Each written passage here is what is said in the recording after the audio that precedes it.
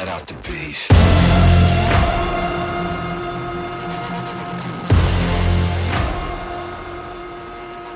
Let him out.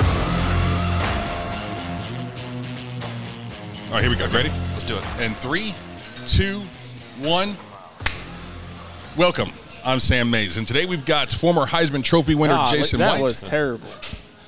What is this? This is what happens every single time. Should we put our hands in together? This is just me letting you know where I can put the audio on the video. Oh, okay. But you ruined it. I'm not a radio So here guy. we are. This guy, is pretty impressive equipment, by the way. Jason White, this guy, Mark Rodgers of the Sports Animal here in Oklahoma City. Mark, a colleague and mentor of mine for, years and years and years and years now. Did work together back in the day. I didn't have a mentor. That is pretty I learned a official lot from title. you over the years. Oh, my God. For sure. Not much from you, White. What? You learned how to win. I learned how to beat OU back in those days. This is how no. you do this to us every time. No, you I just just try to start the show casually. No, and I you want wasn't to even take talking. shots. I wasn't even talking about football. No, you were talking about I'm my talking about broadcast in here. life. You're winning in life. I am winning in life. Kids are healthy. Fiance is healthy. Get ready to get married sometime soon, I guess. I don't know how that's going to happen or where it's going to go down, but maybe at your house That's cool. out there in Tuttle. Yeah. Oh, wait. I've been to a wedding reception at Jason's house before. And it Yes. didn't work very well, so What do you look mean? for an alternative site. It didn't work in what way? It only lasts about 5 years. How does a wedding not work? Oh. Yeah. But the reception, I'm sure, was bomb. Well, the good thing is that maybe that Jason's batting average is going to go from 0 to 500 Oh, there you go. Yeah. with you. Yeah. This is around 2 for me, too. Yeah. The sequel. Oh, we're not talking about me. No, not his. Oh. Just a friend of ours. Oh. Mutual friend. Okay. Yep. Are you married now? No, engaged. Okay. Same. Yeah. Yeah, In very fact, cool. I feel your pain on when and where, and Oh, I man. just said, hey, you tell me where to be, what to wear. I'm in. Are you married again? No. No. Planned on it? No. I got to find somebody to marry Do first. you want to? You know what? This is the worst start to a podcast ever. Obviously, we have a lot to talk about. There's no doubts. Yesterday, I sent out on Twitter. I got the official word from a source that's pretty close to the program that Caleb Williams has let Oklahoma know that he will not be returning this next season. 2021 has been a lot. You know, the Sooners go into a season with national championship hopes, and then they come up with losing both Heisman Trophy caliber quarterbacks and another umpteen kids that are headed other places in the transfer portal. The question is, what happens next? Will they hire Brent Venables, which I think was an excellent hire, the hire they needed to make? But he's got so much work to be done, and when you consider the time frame he's got to work with as the SEC is calling. And boys, last night, I'm sure all three of us sat down and watched the SEC championship rematch. Georgia and Alabama are on a different level, and for Oklahoma to get there, Brent Venables and staff have got to take it to an entirely different level right now. Well, I will say this. I think that the beginning steps have been taken in a good way, because I know that when Jerry Schmidt comes back, that the strength and conditioning is going to improve. All right? And I think that already there's signs that Brent's recruiting is more towards athletes. I want the kid from Hayes, Kansas. There's a kid at McAllister, Oklahoma, whose dad was an OU player. He's a big guy, and he can run. And I think Brent's going to find guys that play defense, and I think they're going to demand toughness. Because if you look at the teams that they had with Jason, those guys could tackle. Absolutely. Okay, so tackling is just a lost art in college football. And I think a lot of times they go in shells, the helmets and shorts, and we're hitting guys high. And when you hit guys high in a game, what happens? Spin off you and they're running down the field. We've seen a lot of that at OU. So, yeah, they got to get better. But I think if they can learn how to tackle and be physical, it's going to be easier to go to the SEC than it would have been if not. Yeah, I mean, the last night's game showed, like, it was a defensive game up until the fourth quarter, I guess. But, I mean, that right there shows you how far along they are on the defensive side of the ball. Offensively, I'm not too concerned. But defensively, there's a lot of work that's going to have to be done, because anybody that can run the ball on you and keep running it because they're physical and they're bigger, they're going to eat up the clock. You're not going to have time to run your offense. So, but I think Venables is already making those moves. I mean, the kids he's recruiting, they're way bigger kids.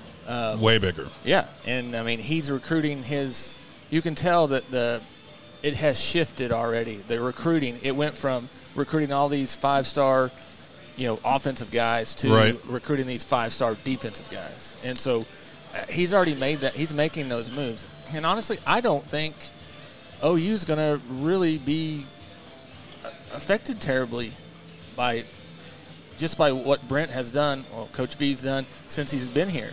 I feel like Coach Stoops stepping in kind of gave people that hope, and then Coach Venables being hired and the guys he's bringing in, they have the players, and I know they've lost a bunch to the portal, but man, there's guys right behind them that are just as good or maybe better.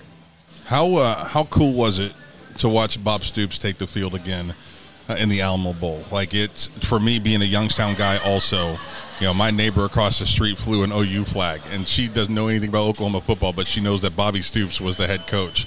And so for being a Youngstown boy and watching him do it, I was thrilled about it and excited to see him compete once again. And clearly those kids responded to him. How cool is it that Oklahoma can rely on him to just drop everything, right, and just hop back in the coaching seat? That was an incredible moment for the university, I feel like. It's cool. I mean, I think it's so cool for Bob is that when he stepped down, it took everybody by surprise, and, there was all kinds of theories and speculation out there, and people had stories that they knew that, this is why, and all that. And I think he felt so much pressure, and he was so competitive and driven to win, and I think that he had gotten the program back to the point, and I think he really did look and say, hey, look, Lincoln's going to be a good coach, and I feel comfortable turning it over to him, but the weight of the world is off his shoulders. He's the most relaxed guy I've ever seen. He took to television. I mean, if you would have told me when we were covering you if Bob was ever going to be a television analyst, I'd have been like, are you serious? There's no way. But he's great, and he loves it, and he's just enjoying life, and I think that it was so it was great to just see it. I mean, I think that, everybody says, well, I'm not trying to be a teenage girl, but he's living his best life right now, and just having a great time, and glad that he was able to make that decision to step away, because some people would just say, this is my job, I got to do it. Right. Yeah, the coolest part of that whole game is when his son scored the touchdown. Yeah, great moment. I was on the field with those kids when they were little bitty babies. Right. And so to see that and to see that excitement on Coach Stoops' face, and like Mark said, he's a different person to be around, to talk to. You can just tell he's living his best life. Right. The Big 12 has grown up, thank God. The Big 12 that Jason and I played in was the best conference in college football, and I don't think it was really even close. Every single weekend I played against an All-American caliber defensive lineman. Every single weekend some kid would show up at the quarterback position and light the world on fire. It was Jason White. It was Vince Young. It was, this list of Seneca Wallace at Iowa State. The kid at Missouri, Brad Smith, was a Youngstown boy. Like, there was just elite-level football being played in this conference, and conference realignment kind of killed that a little bit, right? And it kind of went to this pass-happy spread offense across the board, and you saw defenders around the country refuse to go and play in the Big 12 because it was impossible to get statistics. Now you look at this conference with this great group of coaches, right? Venables being one of them. Gundy has established himself as one of the nation's top head coaches, Dave Aranda has been incredible. The Campbell kid up in Iowa State is fantastic. This conference has taken the necessary steps to foster a true champion again, and it just seems pretty crazy to think that when Oklahoma and Texas are leaving this. But the Big 12, you could argue it's the third best conference in college football right now. Some would say it's the second best conference in college football based off of what you saw in the bowl games. How about this league? We got two teams in the top 10. I mean, Oklahoma State, Baylor's underappreciated all season. They were just really 100%. good. And it's probably because they did employ a defensive philosophy, and the league has changed. Absolutely. The league has changed in the last 5 years. The offensive coaches, there have been some that have gone. There's some coaches that have done a really good job defensively. Your Oklahoma State defense had a bunch of 35-year-old dudes on it, and they were older and tougher than everybody else. And so that was they had a great defense. But I think the biggest deal for like OU, Texas, Oklahoma State to compete and to get into that game that was last night, they got to be able to find some defensive linemen. Right. There's some outside linebackers. Anderson of Alabama, how good is Unbelievable. he? I mean, he affected everything. His statistics, 17 sacks, 34 and a half tackles for loss. I mean, he was Derek Thomas. I mean, he beat all of Derek Thomas's records at Alabama. So how do you break into the South or Texas or wherever you can find those guys and get them to come here? That's the difference in winning a championship or winning a conference championship. Yeah, I think that the sway has started of everybody going after defensive players, but it's going to be a long time. It's going to take a long time for that to happen, and to get to that SEC level Right. as far as the Big 12, because I still feel like there's still pass-happy offenses here. And when you're pass-happy, you want to set your defense up to stop that. Right. So now that's what's happening. You got all these defensive – you can't throw on them, but you go play another league that runs a bunch, and now you're in trouble. I got to ask both of you guys a question. Now, you're from Ohio, Jason from Oklahoma, but there are a lot of good Oklahoma kids on the Oklahoma State defense this year. Some of them are underappreciated. A lot of them are from some small towns. Malcolm Rodriguez is a wrestler, and he's a good football player. Unbelievable. But I think football sometimes, and this was addressed between Brent and Lincoln, you go to camp and you see a guy's metrics and you see his numbers, and you don't look as much as to what he does on the field. And football's still a game. It's not a track meet, and it's not a weightlifting contest. You have to get out there and play. You have to find guys who can do it. On Jason's teams, the national championship teams, some good dudes. Rocky Calamus, I saw him play football in high school. The guy was amazing. I mean, Right. running back, linebacker, he did it all. He cared. He was tough. And so you got to have the investment in the buy-in. So I think that's what I think Brent will find a way to do a little bit is if you find some guys that it's important to. You were telling a story earlier tonight. You couldn't quit. You can't go back to Tuttle and say, I went there and I'm home. I mean, if you'd have gone to Miami, maybe it'd have been a different deal. I'm homesick or something like Right. that. So I think you do have to embrace the local talent to a degree, and I don't think Lincoln did that. I mean, he was all national perspective, and there really wasn't a whole lot of emphasis on recruiting Oklahoma, and I think OSU benefited from that some. So I think that's coming back. Yeah, and I agree 100%. I've always said it. Your local kids, even if they are a 2 or 3-star local kid that grew up a Sooner fan or a Cowboy fan, like you're going to get more out of them every single weekend. And it's just because they're living out their dream, and Right. you're going to get more out of them. And so for Venables, I mean, he's already just like Mark said, he's been out to McAllister, which I'm sure that kid's being recruited all over the country, but he sees that these local kids. He's talking to J.D. Runnels today about bringing back some of these local kids into our program, because I would be interested to see that 2000 national championship team, how many the roster separation there. Right. So as an outsider, I would tell you that the heartbeat of our football team was Oklahoma kids, and I would tell you that right now, if you look at Oklahoma kids around college football, like the Proctor kid might be one of the top 5 safeties in the country right now playing at Ohio State. Was super. Dax Hill was incredible. The kid Redmond is the best defensive lineman on this team at the University of Oklahoma. He is going to play a decade in the NFL if he stays healthy. He's a violent, physical player, and the only guy that I can think of that I can equate him to is Dvorak, because Redmond does so much damage in the first 6 inches of the play. Like that immediate impact. Offensive linemen do damage to defensive linemen. Rarely do you have a guy that it's the opposite, that he makes the offensive lineman want to quit. Like you don't want to go block him anymore because he hurts you every single time you engage him. That's who Jalen Redmond, and that's an Oklahoma kid.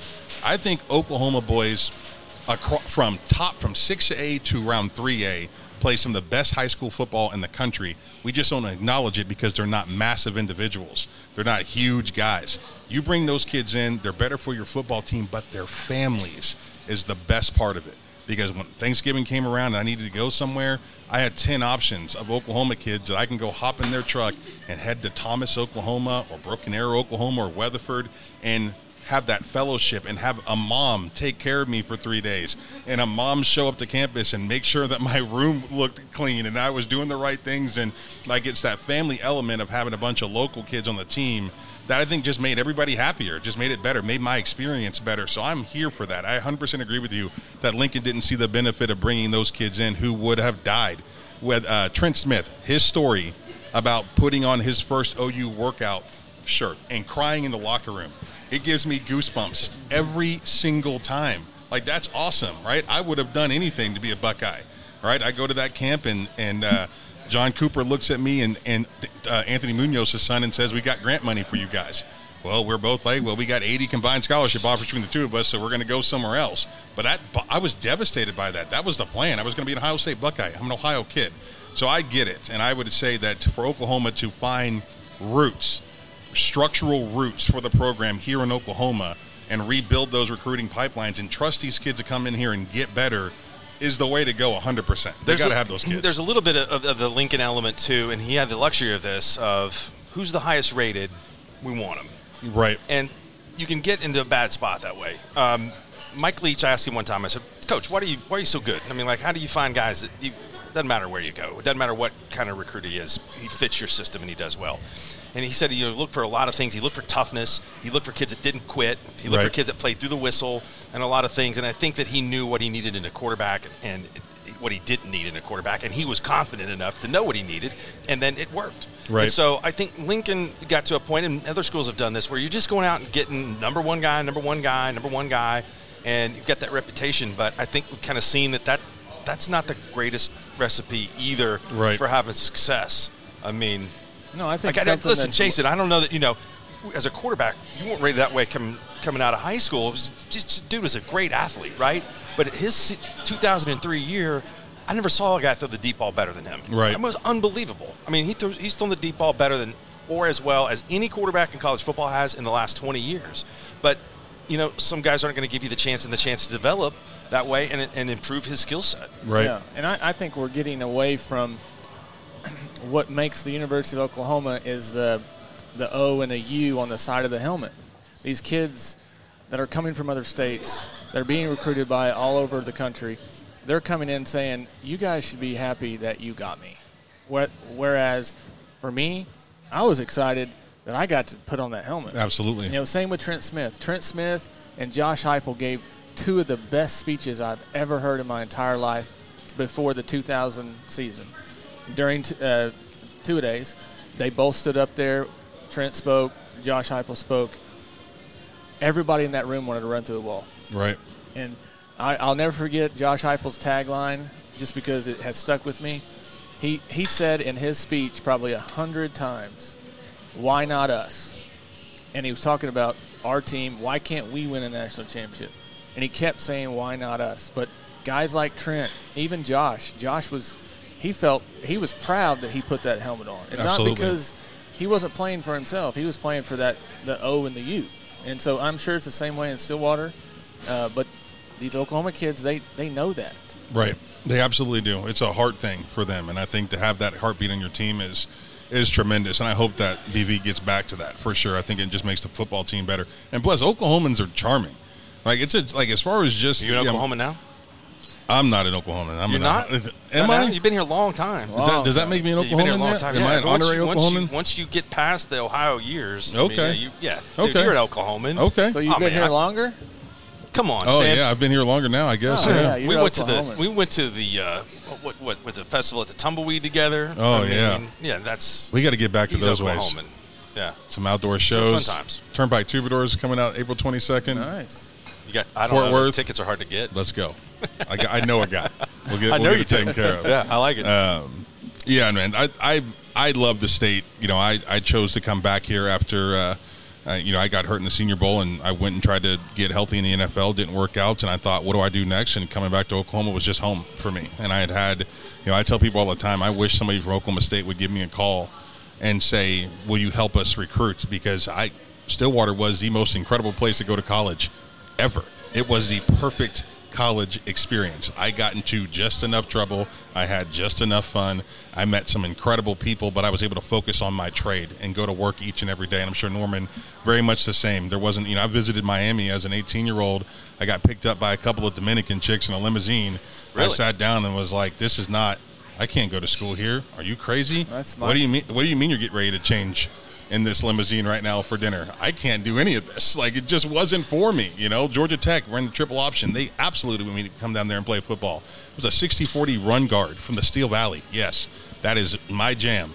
I was in Atlanta thinking, I can't, this is too much. The city is too much. Everything, too many distractions, And so I found home in Oklahoma, and I love it now. I love that my kids are Oklahomans. I love that they go to school here, and there's good people surrounding us. I think Oklahoma's gotten such a rotten look or image with everything that's happened politically and socially and everything. Everybody thinks that a small town, there's nothing but racism and hate. And I'm like, that is just not true. We could leave this place right now and I can drive my ass to Okeen, Oklahoma and knock on a door.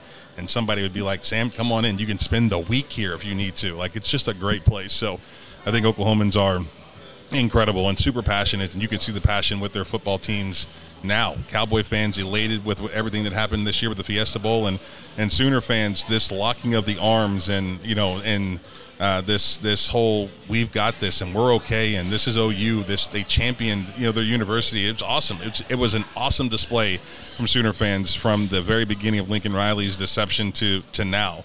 And with Caleb Williams headed out, and it's like kind of who we embrace next, and they're already reaching out to these new quarterbacks and saying how happy they're going to be on campus. Oklahoma's a cool state, cool people. Oklahomans are salt of the earth. They're just good people. They want to do things the right way the majority of the time, and I'm here for it. So more Oklahomans to get exposure, the better. Brock Purdy's younger brother, supposedly on campus or visited. Yeah, he's talented, right? I don't know. Yeah. I don't know much about it. I watched a little bit of his film. I like the kid out of UCF a little bit better. Yeah. I don't know what it'd be like. This is how weird offensive linemen are. So, like, I think left-handed quarterback, and it just screws with my head just a little bit. Like, where are you going to be at? Like, what's your safe place? Right. Because right-handed quarterbacks, their happy space is, like, right behind the right guard. Right. I love that. I know where you're at all the time. Left-handed quarterbacks are a little bit different. He's mobile enough. I think he's got a cannon for an arm. He's very much got a Steph Curry-type throwing motion, meaning it's the same no matter what.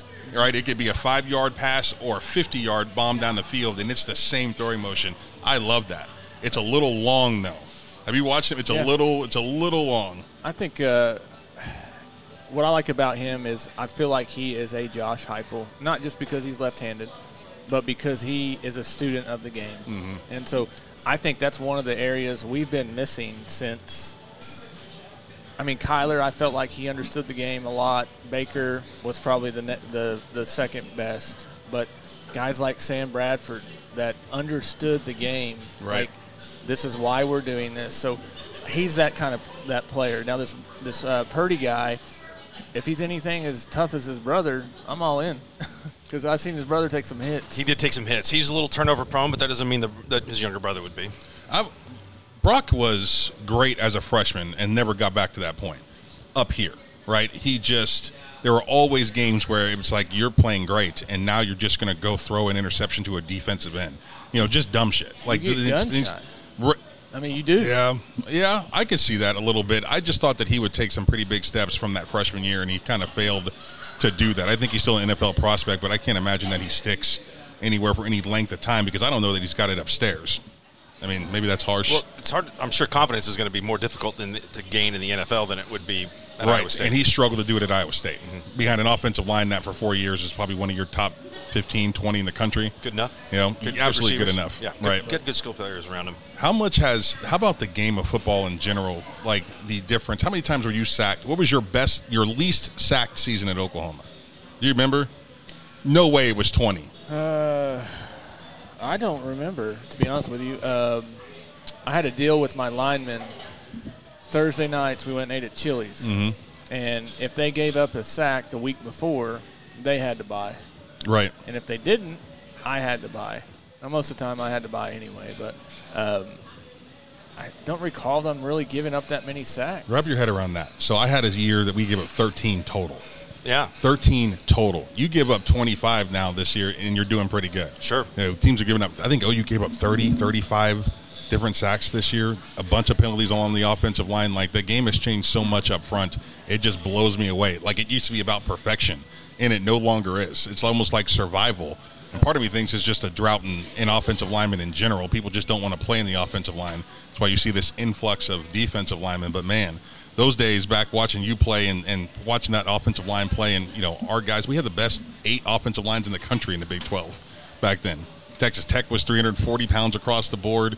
Texas was great. Nebraska was great. Like, that's probably been one of the biggest transitions for me lately, just watching offensive line play and expecting so much more out of them. Like, what do you mean you're one player and you've been penalized 4 times in this game? Are you out of your flipping mind? That's insanity. You don't get penalized like that ever for anything. You know what I mean? Like, even busted holding people, you don't get penalized for that. I had 2 my entire career. Right. And I was still mad about it. Well, again, the OU offensive line, I like Bill Bedenbaugh a lot, so I'll see if there's going to be any kind of fundamental changes with him. But I think the difference is going to be how they're going to be in better shape. Yeah. The bodies of the offensive linemen didn't look the same in 2021 as How much they was did that in COVID, though? 16. I don't know. It could be COVID. Yeah. But I don't know Benny Wiley very well. I know a lot of people that like him, and I know good friends of mine that do, and they think he's a good guy. But I had one person kind of describe it to me as it's a bunch of yoga mats and apparatus that you might find, and then that's not Pilates. You know what Jerry Schmidt is going to do with a yoga mat? I mean, yeah. it's not. It's going to be just a different type of conditioning.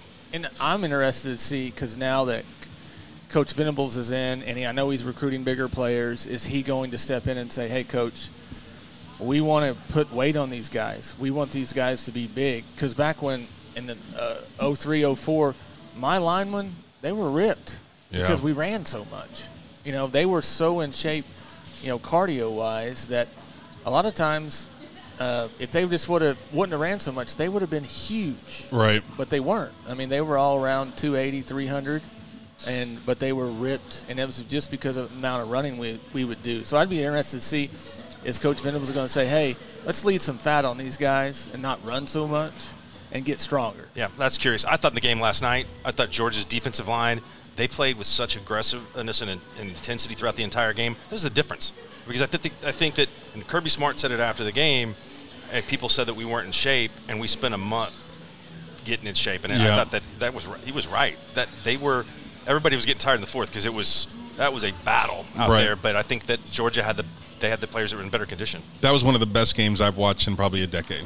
I was enamored with it from the very beginning to the end. It was one of the most violent games I've seen in 10, 20 years. It was violent. Even that final that pick six, and you saw this at the goal line. Oh, yeah. The dude that's trying to throw the block, and the Alabama player just tries to murder him. He was pissed. Yes. He couldn't make the tackle. He knew he was going to lose, and he hit that guy with the power of 1,000 suns. I mean, just brutal. And it was like that for 4 quarters of football. I loved that game, and I love the fact that the referees just let those dudes play, too, because there were many a play that I'm thinking they're going to call targeting, right? Because they're just coming in, at cruise missile height, just taking guys out. It was excellent. They let them play, and it was a display of what college football should be today. But it did let me know how far off a lot of these teams are, right? Michigan, not close. Cincinnati, you can't play here. I know you thought you could, but there's a real big difference in running the table in that conference that you play in and coming to play with the big boys for an entire season. It reminded me so much of what Geno Smith and those boys in West Virginia went through in the Big 12. They won their first 6 or 7 games, and everybody's like, oh, they're going to do it. And I'm like, let's see what happens after they've just been beat on for a few weeks. It's a different animal. Michigan didn't belong. Like, it just seemed like those two teams, I know it's the SEC stuff, and I know we champion them all the time, but boys, I mean, the proof's in the pudding here. Like, that was like watching an NFL game last night. It was unbelievable. Yeah, that was a old school football game. I mean, there wasn't a whole lot of flash. It was hard hitting from the time they blew the whistle till they finished. And so I like that. Right. I mean, I love to throw the ball, obviously, but I also like to, when I handed it off to Adrian and he would run over somebody, that's the kind of football I like to watch. So last night was just a reminder of what football should be. I agree.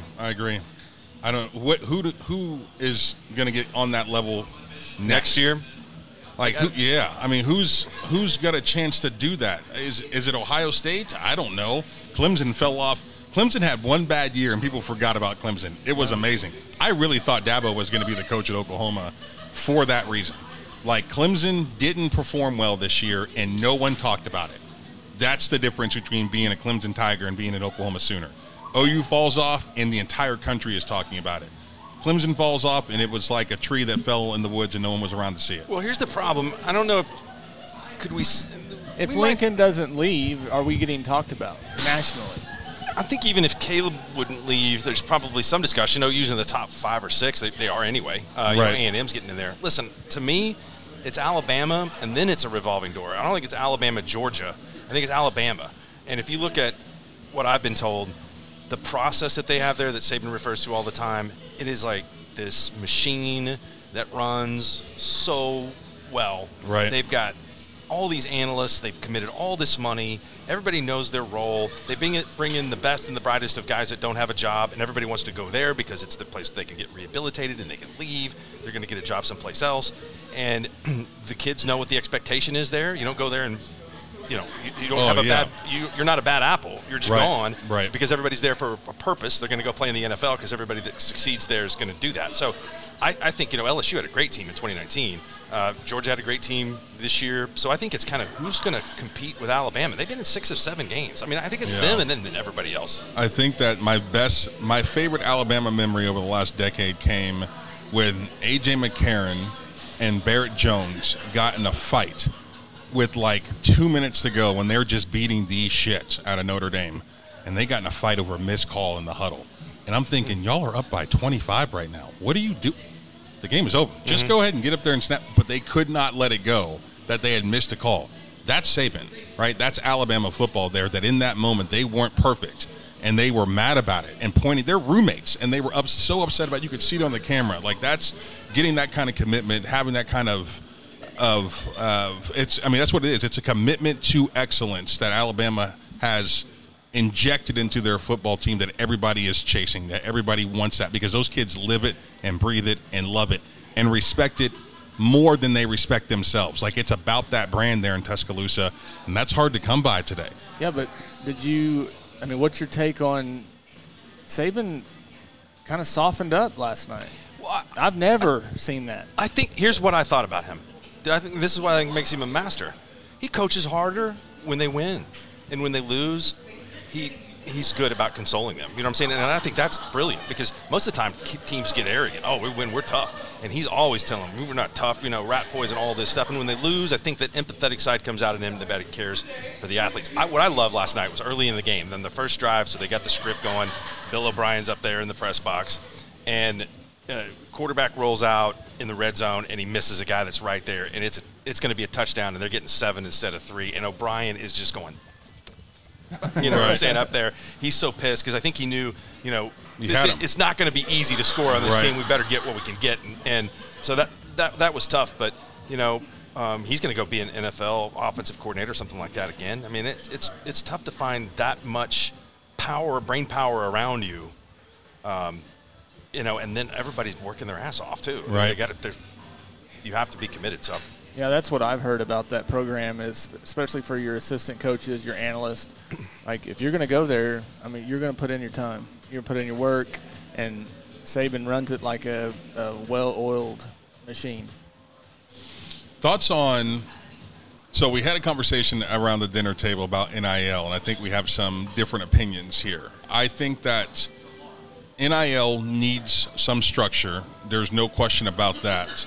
But I feel like it's going to be great for college football, that it's going to prevent Alabama and Georgia and these perennial powerhouses from hoarding talent, because you're going to get kids that choose to go. If you're a top 25 team now and you've made the necessary steps to bring in NIL assistance to your football team, you're going to benefit from a kid that looks at Alabama and says, why would I go there to be a second team player and get NFL training? There's no doubt when I can go to Oklahoma State or go to wherever, right, and be a star there and make $1 million potentially. I think NIL brings parity to the college football game, and relatively quick. I think in the next 5 years, you see this thing level out just in time for them to go to the 12-team playoff, and we're going to get one of the greatest shows in sports. Is it going to be what my father watched as a kid? No. Is it going to be what Jason and I played? It's not. But it is going to be a spectacle. There's no question about it. So I'm here for NIL, and I'm here for these kids being able to benefit from the brands that they have built before they got to campus. Spencer Rattler had a Netflix series before he got to Oklahoma. Spencer Rattler would have made $1 million in NIL anywhere in the country he wanted to go play football. Same thing with Caleb Williams, right? So I'm here for my mom, as a single mom, putting in the work and bringing me to all these things and making sure I had all the things that I needed, and for me to be able to go to school. And I would have done well in NIL, just from a personality standpoint. I was a good football player, but I had a bigger mouth. I would have been just fine there. And to be able to benefit from that, like, that to me is awesome. Finally, in a league that's $1 billion, the players are going to get compensated for what they do. I think there needs to be more parity within the team of the NIL. I mean, I feel like every player should get something. And whether you structure that with freshmen, you're going to get, $300 a week. Sophomores, you're going to get $500, and so on. And even putting in bonus structure of, hey, you graduate, we're going to give you $20,000. Something. Right. You know, you're going to get more graduation rates out of it anyway. And so I think it needs to be that, because I think that this is causing so much tension in the locker room between, you know, I'm sitting there getting dressed with a guy that's got a $2 million NIL deal. Right. And I'm putting in the work. And I think I would have a big problem if I was a lineman, because if my quarterback's making $2 million and he ain't doing nothing for me, you know, I might accidentally miss a few blocks. I mean, if that kid exists at the quarterback spot, Spencer Rattler, then we know it. That's his persona. That's who he was on the field. That people didn't like him for that reason. Like, I don't know that there's a whole lot of quarterbacks. I didn't play with one quarterback my entire career. Even the kids that didn't play, I'm pretty confident saying that they all would have taken care of us as offensive linemen if we needed them to take care of us. I'm also telling you that now there's more 18-year-old millionaires than ever before, and you're the quarterback. I'm the offensive lineman, and it's frankly not your job to get me paid. If these kids aren't making any money at NIL at University of Oklahoma, it's because they're not trying hard enough. Like, you've been given an opportunity to have a job for the first time in your life as a college athlete now. Go find some money. If that's what you want to go do, go get it. Why does a quarterback have to help everybody else out? There's a couple things here. The NIL is going to definitely have some regulation. And I'm a communist when it comes to college sports, because I think you need to spread the wealth. I think there needs to be some parity, and I think everybody does need to get a little something. I agree with Jason on that. That doesn't mean you can't have earning potential. Right. But I don't think that you have 3 players earn and then 82 don't. And this transcends football and every job. You got somebody that's making a bunch of money and they're not working hard or doing their job, and then you got other people that aren't making very much money and they're doing the work. They hate that person at the office and anywhere. So I'm just saying. So I think that the division in the team at OU, I wasn't in the locker room, but I think that there could be some people that felt that, hey, look, we're not doing very good this year. We have all this hype, and some guys are making a lot more money than me. So I think that you have to put some rules in place where it's going to be beneficial. I don't think the alumni wants to just pay a quarterback every year that can kind of hold them hostage. I think what Texas did is great. You're going to have kids go represent us. They're all going to get a stipend, and we're going to go do some philanthropic things in the community. And so they're going to, hey, that's a rewarding experience. They're going to benefit from that. It's going to be good. Whereas, hey, okay, we've got a guy that now has 2 cars. Okay. What does that do? Right. I mean, you got 2. I need 1 car. I don't need 2. So I'm just saying, and then nobody else, the other guys didn't get a car. We're so new in this, and it is like so crazy. I think teams will start to figure out what's going to work best, but I don't think there's an appetite at all for, hey, by the way, we got to call up Air Comfort Solutions, and they got to go pay a quarterback $1.5 million, or he's going to go down the street. No, they're like, no, we're not doing that. I'm here for transfer portal regulations. I think you should be able to transfer one time, right? I was a part of a team that had the coach fired my redshirt freshman year, and I would have liked to know that I could have transferred without any penalty if they would have hired Mike Leach, right, which was the rumor at the time. And I'm thinking, good Lord, please don't hire him. He's going to pass the ball 90% of the time. That's not what I'm here for. That would have been a bad fit for Sam Mays at 18 years old coming out of Youngstown, Ohio, as a 60-40 run guard. I couldn't have done that or wouldn't have wanted to do that. I think in the world where, for example, this is where my frustration comes in with this. We're going to let Jimbo Fisher coach Florida State to a national title and then just shit all over the entire football program as he leaves it on its back, dead to rights. All those kids stuck there as he takes a $10 million gig at Texas A&M to do what, Mark? Coach? Is that what he's doing? Or is college football about Jimmys and Joes? Right. Because you telling me that how many coaches right now in college football could coach Alabama's roster or Georgia's roster to national championship game? There's probably 20 of them. Like, this college game is about the players, period. You want to talk about schemes, you want to talk about football acumen and how smart a coach is, then watch on Sundays. I'm totally with you. I think coaches are overcompensated, okay? And I think coaches definitely the players should have freedom. I'm all for freedom. And you illustrated it great. If it doesn't work for me and I need to move, you should be able to transfer.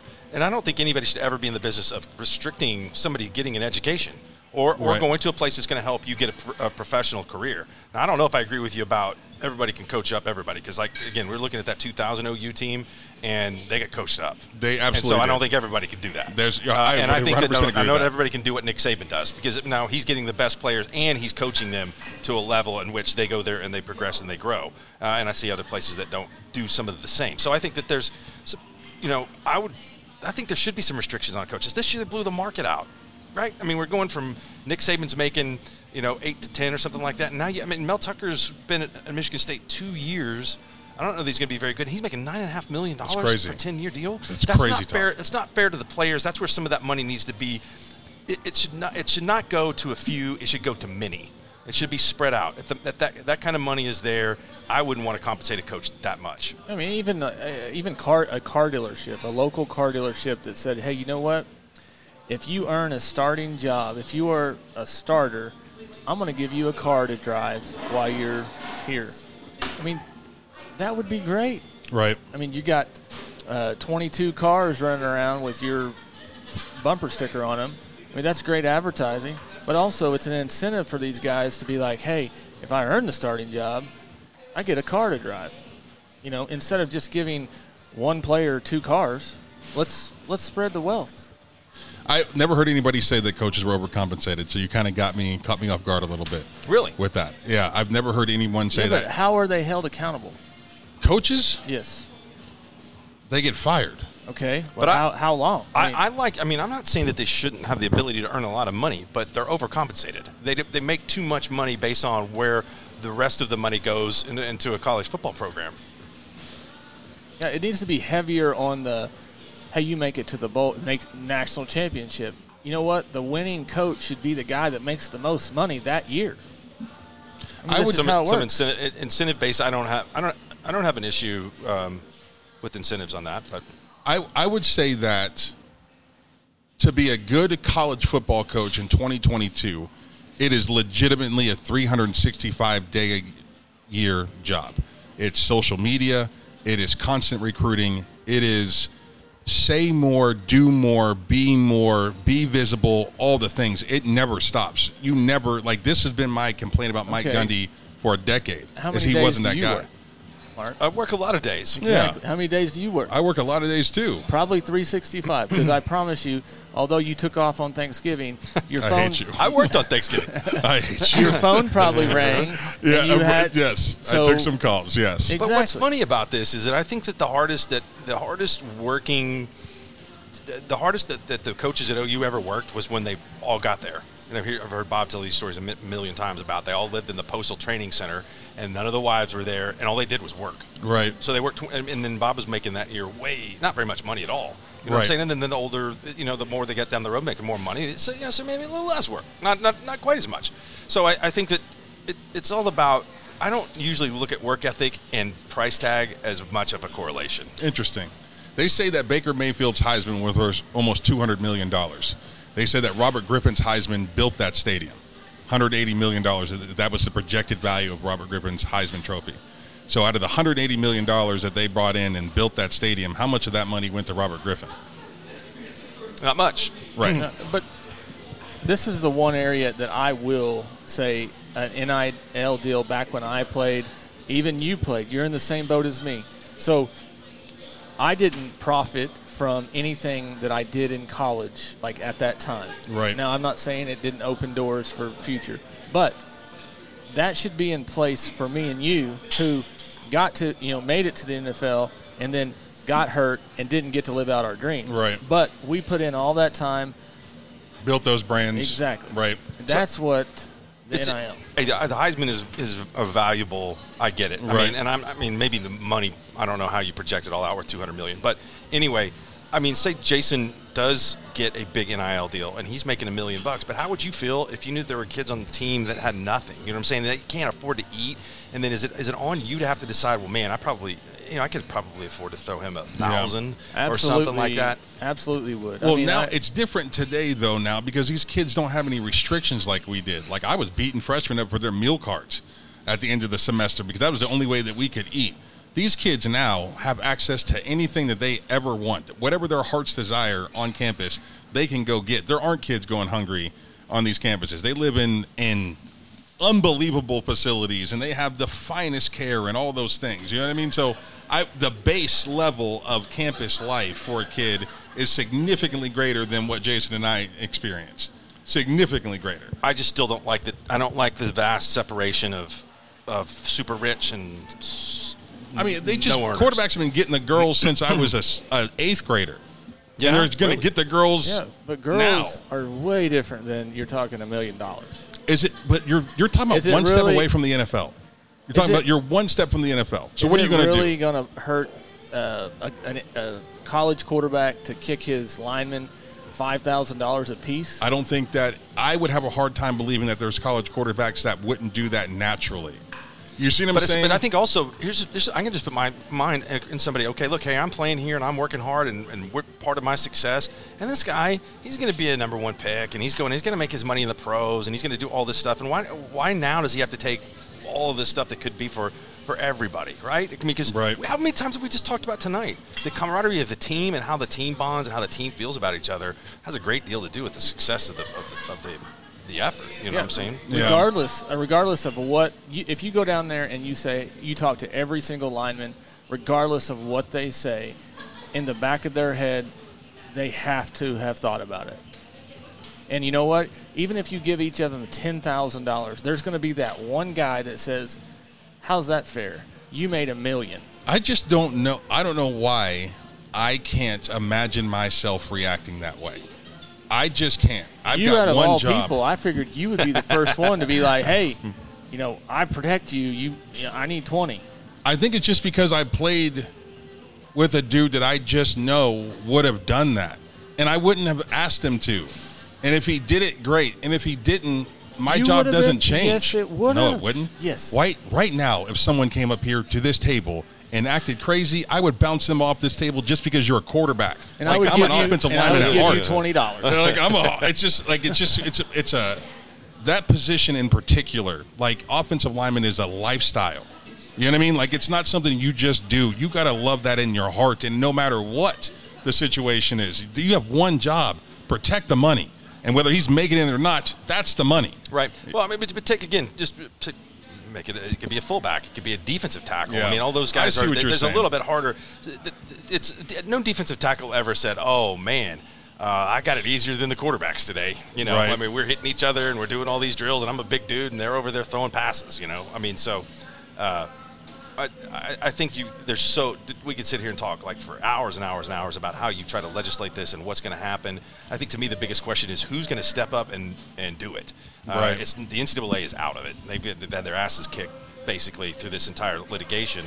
Is it going to be the SEC commissioner? Is there going to be somebody who comes forward and says, hey, this is going to be uniform? Because right now the leagues hate each other. Everything is based on what television networks are going to be in with what conferences. And so we got all this chaos right now, and nobody can get along. So I think they're going to have to figure it out pretty quickly who's going to run the sport. Yeah, right now, no one's running the sport. We haven't even discussed is how's that secondary coach that's making $200,000, $300,000 a year, and he's coaching a player that's making more money than him. No, now he's an NFL coach. Exactly. Is this NFL? Because if this is NFL, we need to make some changes. I mean, it's pretty darn close.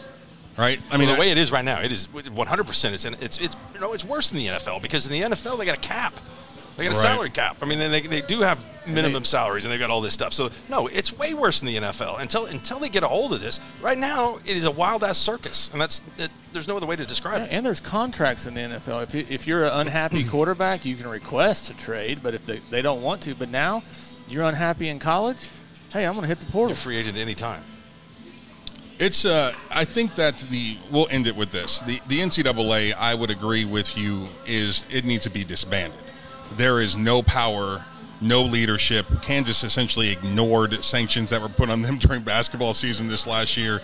I am for, and I've said this I think Joe Castiglione is the best athletic director in the country. I think he should be the first chancellor of collegiate athletics. There needs to be one guy on the top of that thing making the correct decisions for what happens next, because there is too much money involved now for it to be run as unorganized that it's being run right now. That's the biggest issue, is the NCAA's got no teeth. There's no one. They lost the NIL deal.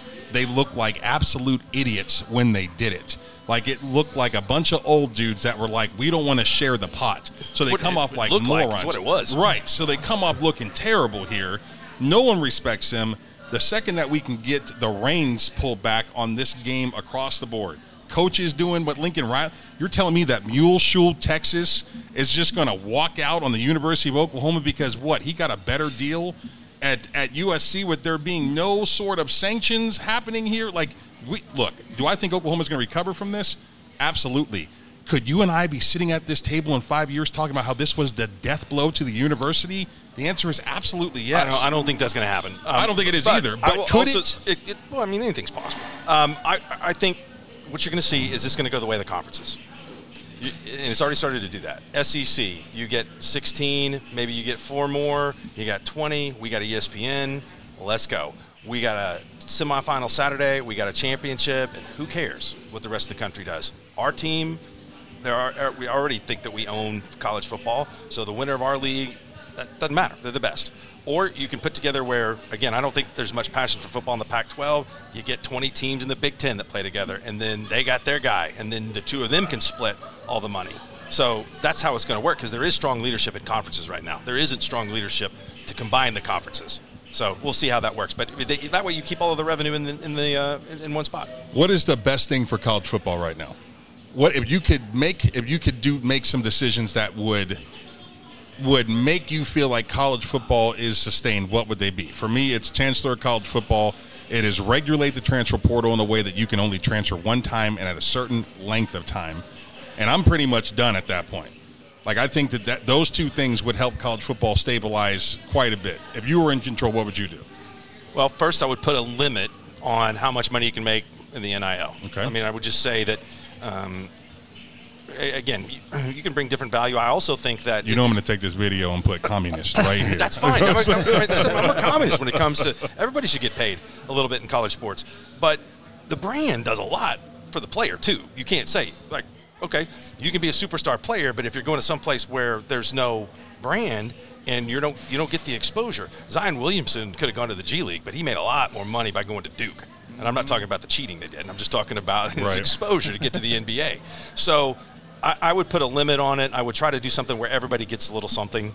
And then I would also say, it's going to be tough to – I think you have 1 or 2 conferences, and I think that there's no more Power 5, Group of 5 stuff. I mean, I think that you're going to have to kind of siphon off the people that really want to compete and play at the highest level. And then after that, you can have a little bit different type of regulations and rules and stuff like that. So I would love to see a super conference, right, where you would just treat it like the Premier League. Relegation would be amazing. Fantastic. Yeah, take your top 25. If you're in the top 25, that's the league the next year. I love that idea. That'd be amazing, right? I mean, I was talking with Rinzai Stone the other night, and I mean, he spent some time on the Board of Regents at OU, and he brought up relegation. Man, that's a pretty cool idea.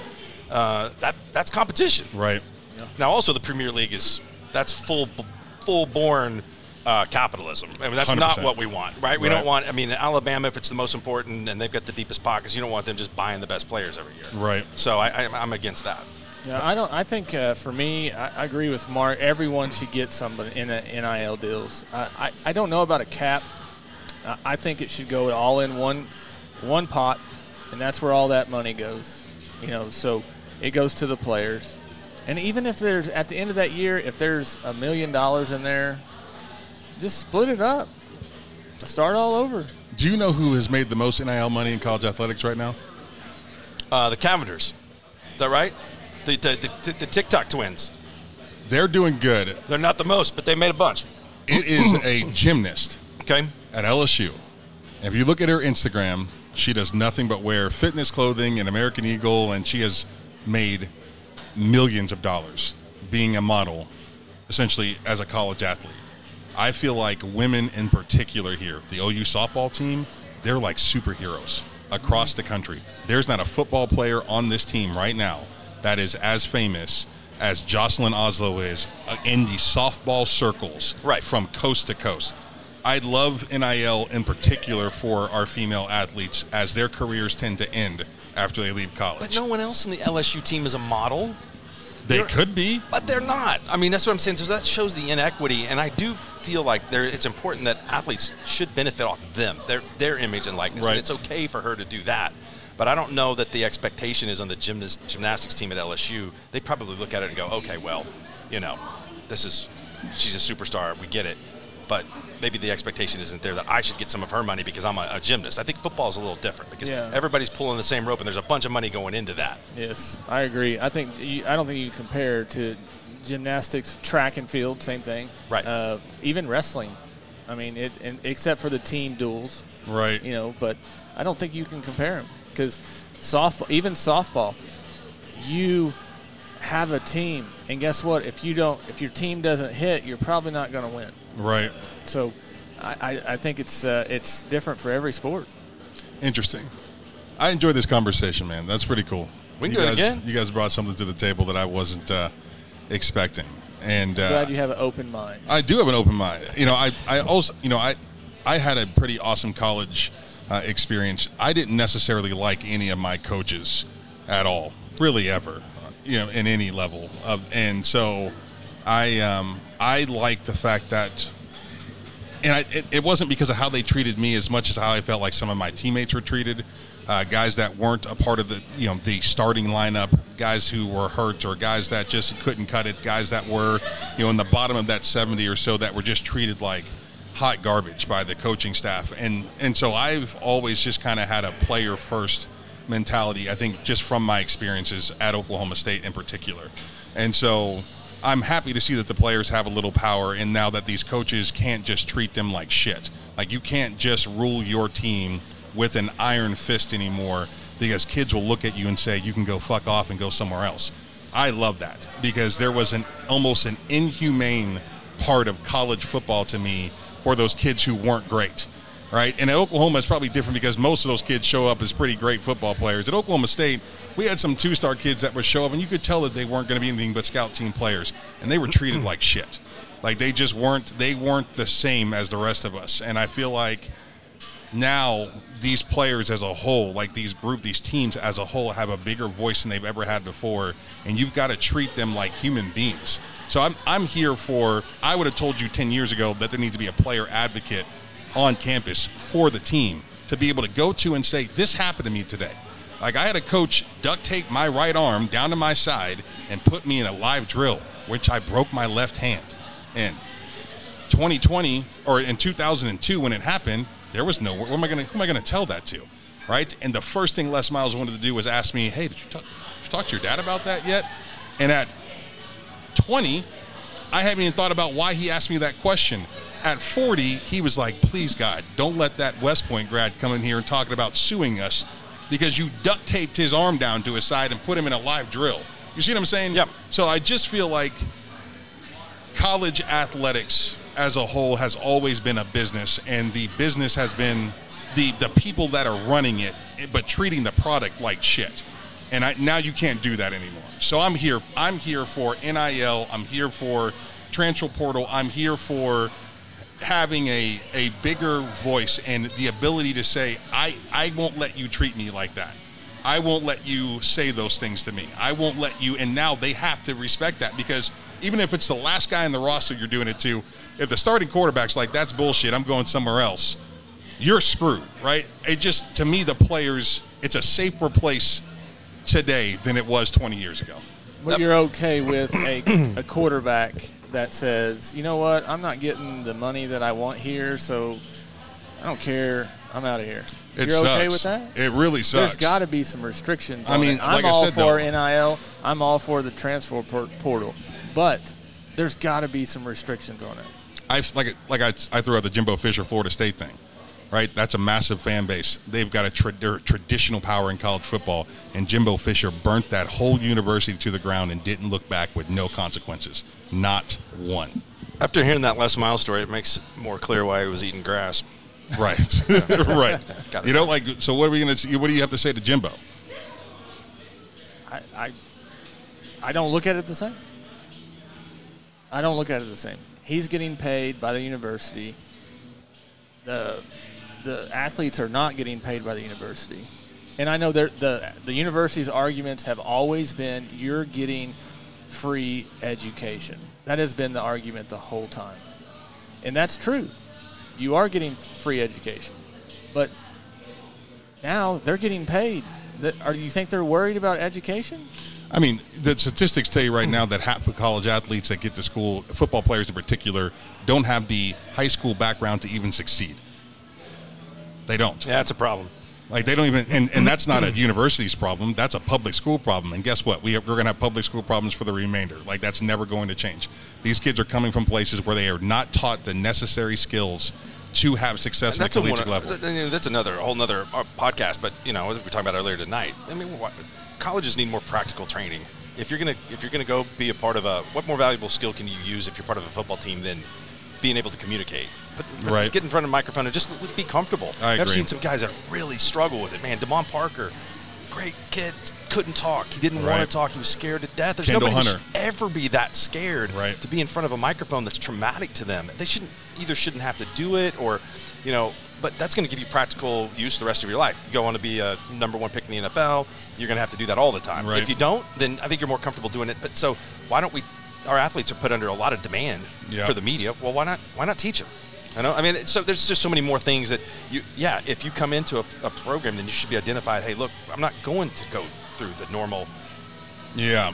Class regimen. I would agree. I would say even how about trade schools. A life class. Yeah. This is how we do the taxes. This is how we do taxes, finance, these are all things that need to happen. For sure. Learn how to weld.